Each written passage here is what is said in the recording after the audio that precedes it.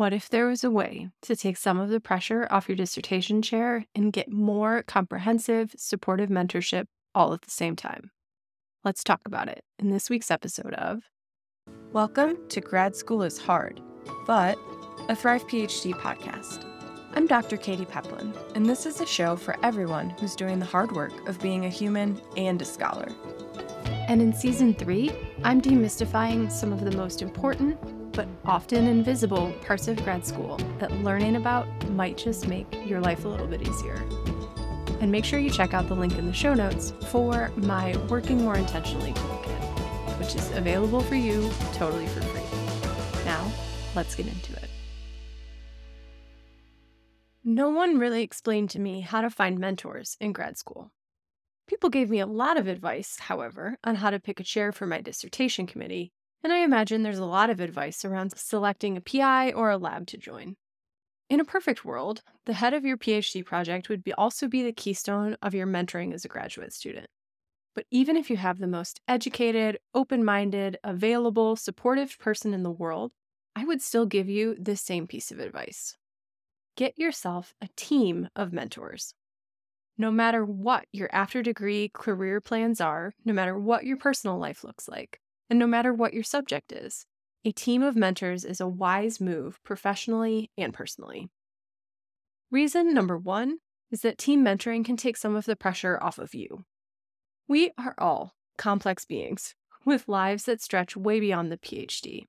Having a team of people that you look to for advice, mentorship, and support can make it seem a lot less overwhelming when you need to confide difficult information or seek support about a sensitive topic. Before I consciously started to create a team of mentors, I often hesitated or even straight up refrained from confiding in anyone about sensitive issues like my health or my future plans because I didn't want it to impact my standing in the program, my access to funds, or even my reputation as a grad student. But after I started to build a team of people, I had so many choices from all sorts of areas in my life, on campus and off, who could offer advice without being directly responsible for my degree process at the same time. Reason number 2 is that team mentoring can take some of the pressure off your mentors, too. At some point, I realized that it was completely bananas that I was expecting tenured faculty members at an R1 university to give me solid advice and mentoring about how to best translate the skills that I was getting during the PhD into a job outside of academia. I'm not saying that to excuse faculty ignorance or to excuse refusal to engage with the realities of the job market, but to acknowledge that there were many, many people, right on my campus even, that could give me much more sound advice on different kinds of careers because they had them. I had similar issues when I had questions coming up around how to have a family in academia or how to manage a job search in a geographically confined area.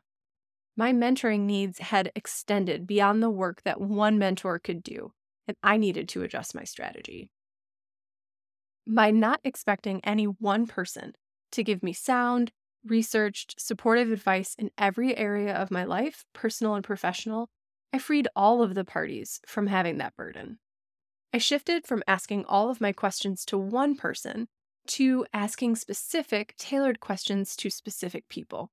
And that gave me richer conversations and widened my network at the same time. All right, you might be thinking, I'm on board. How do I find this team, Katie?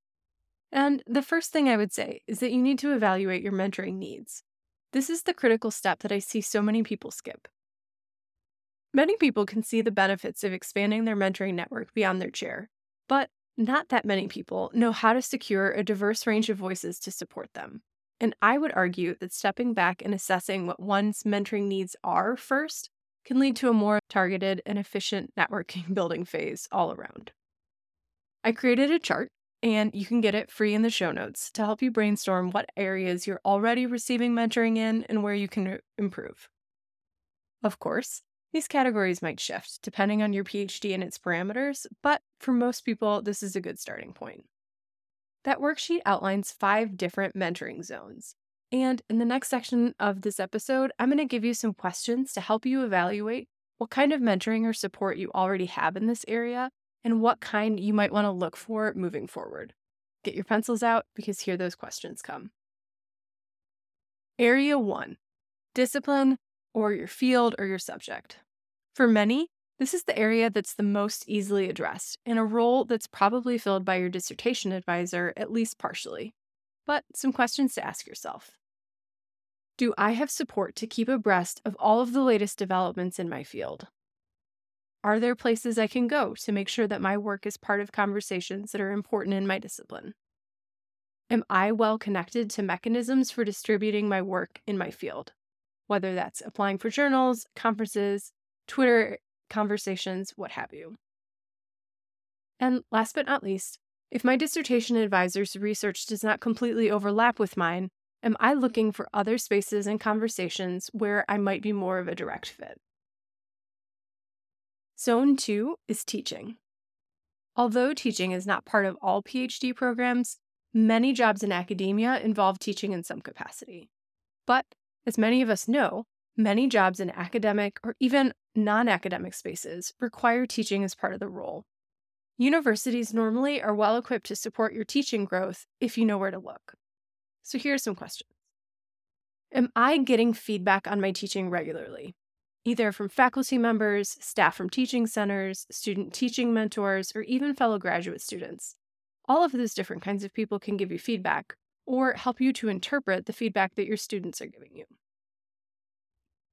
Am I learning and growing as a teacher? Am I staying involved in current pedagogy developments or experimenting with new technologies? And am I seeking out opportunities to teach, even if my funding doesn't include a regular teaching assignment? Many students report that giving guest lectures or volunteering for limited teaching engagements like workshops or greater positions can give them really valuable experience for their CV. Zone 3 is skills. Grad school gives you a concentrated opportunity to develop many skills, but your advisor might not have the time or capability to support your growth in a complete way. So, are you improving your skills as a writer? Are you taking advantage of on-campus writing support, like writing centers or writing groups? Are you involved in any writing groups? Are you seeking feedback on your writing from a wide range of audiences? Are you improving as a reader? Are you reading widely in your field? Are you organizing the information that you're ingesting as part of your reading? Are you improving your networking skills? Are you practicing informational interview skills? Are you cultivating an online presence?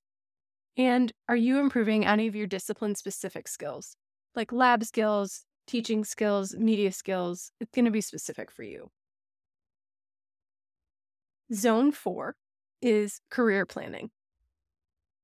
For many reasons, your academic advisor might not be the best person to help you plan out a diverse range of career options and the skills and steps that you'll need to follow in order to make those possibilities happen.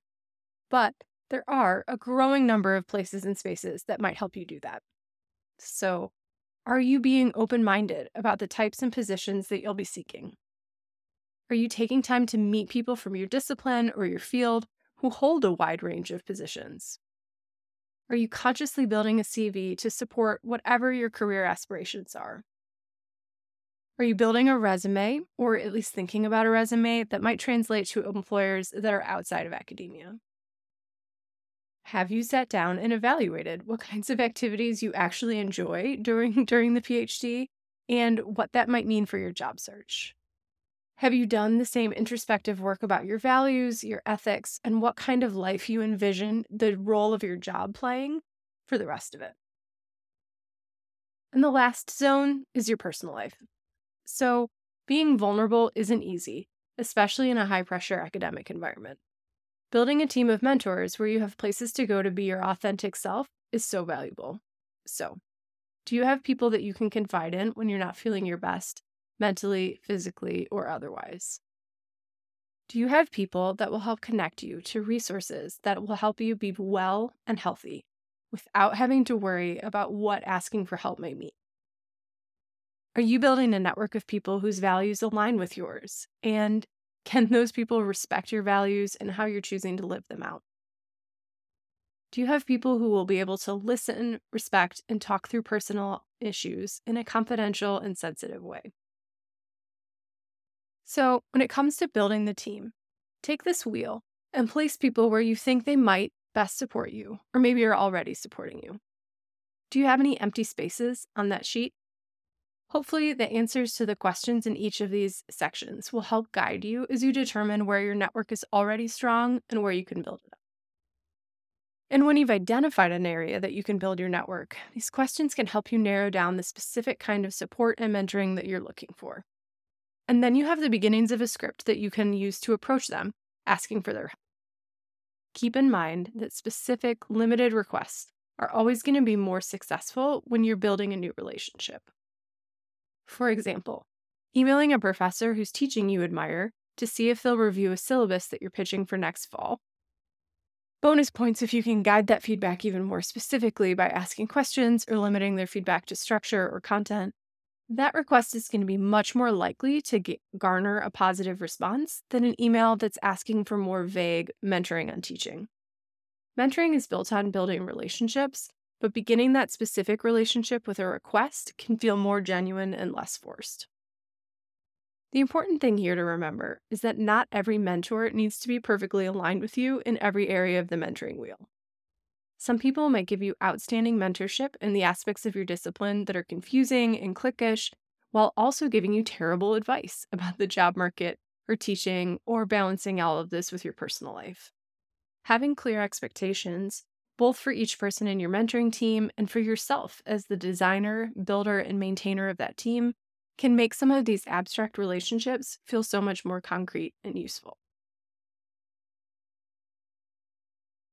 And you deserve to have relationships that feel supportive for all of you. And that just might be more possible if you have a team rather than just one singular mentor. Thank you so much for joining me, and I will see you next week. Thank you for listening to Grad School is Hard, but you can find more information and resources in the show notes and at thrive-phd.com. Every month, I'll select one reviewer for a free 45-minute session with me. So please subscribe, rate, and review to help spread the word about the show. Thanks so much, and I'll see you again soon.